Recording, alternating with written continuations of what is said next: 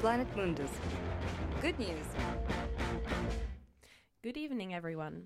Google Maps introduces accessible transit routes. The feature has already been available in the browser version and has now been added to the app. Via the route options, users can find out which ways are accessible for wheelchairs or strollers, for example. So far, the feature is available for London, New York, Tokyo, Mexico City, Boston, and Sydney. More routes and local traffic are supposed to follow within the next months. According to Google, around 200 meetings with local guides have preceded the introduction of the new option to check out the respective areas.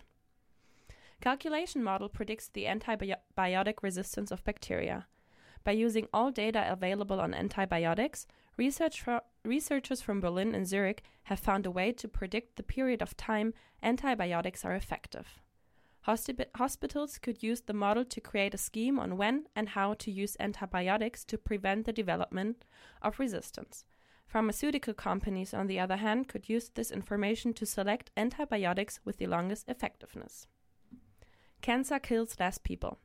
Between 2012 and 2018, the mortality rate of cancer has decreased by 10% for men and 5% for women in the European Union. Since 2011, a team of researchers from the University of Milan publishes these statistics, with focus on a different kind of cancer each year. This year's focus on colon cancer also shows a positive development. Mortality has decreased by around 7% within the last 6 years. Sinking mortality rates can be explained with healthier lifestyles, as well as improved early recognition and therapy measures. Planet Mundus.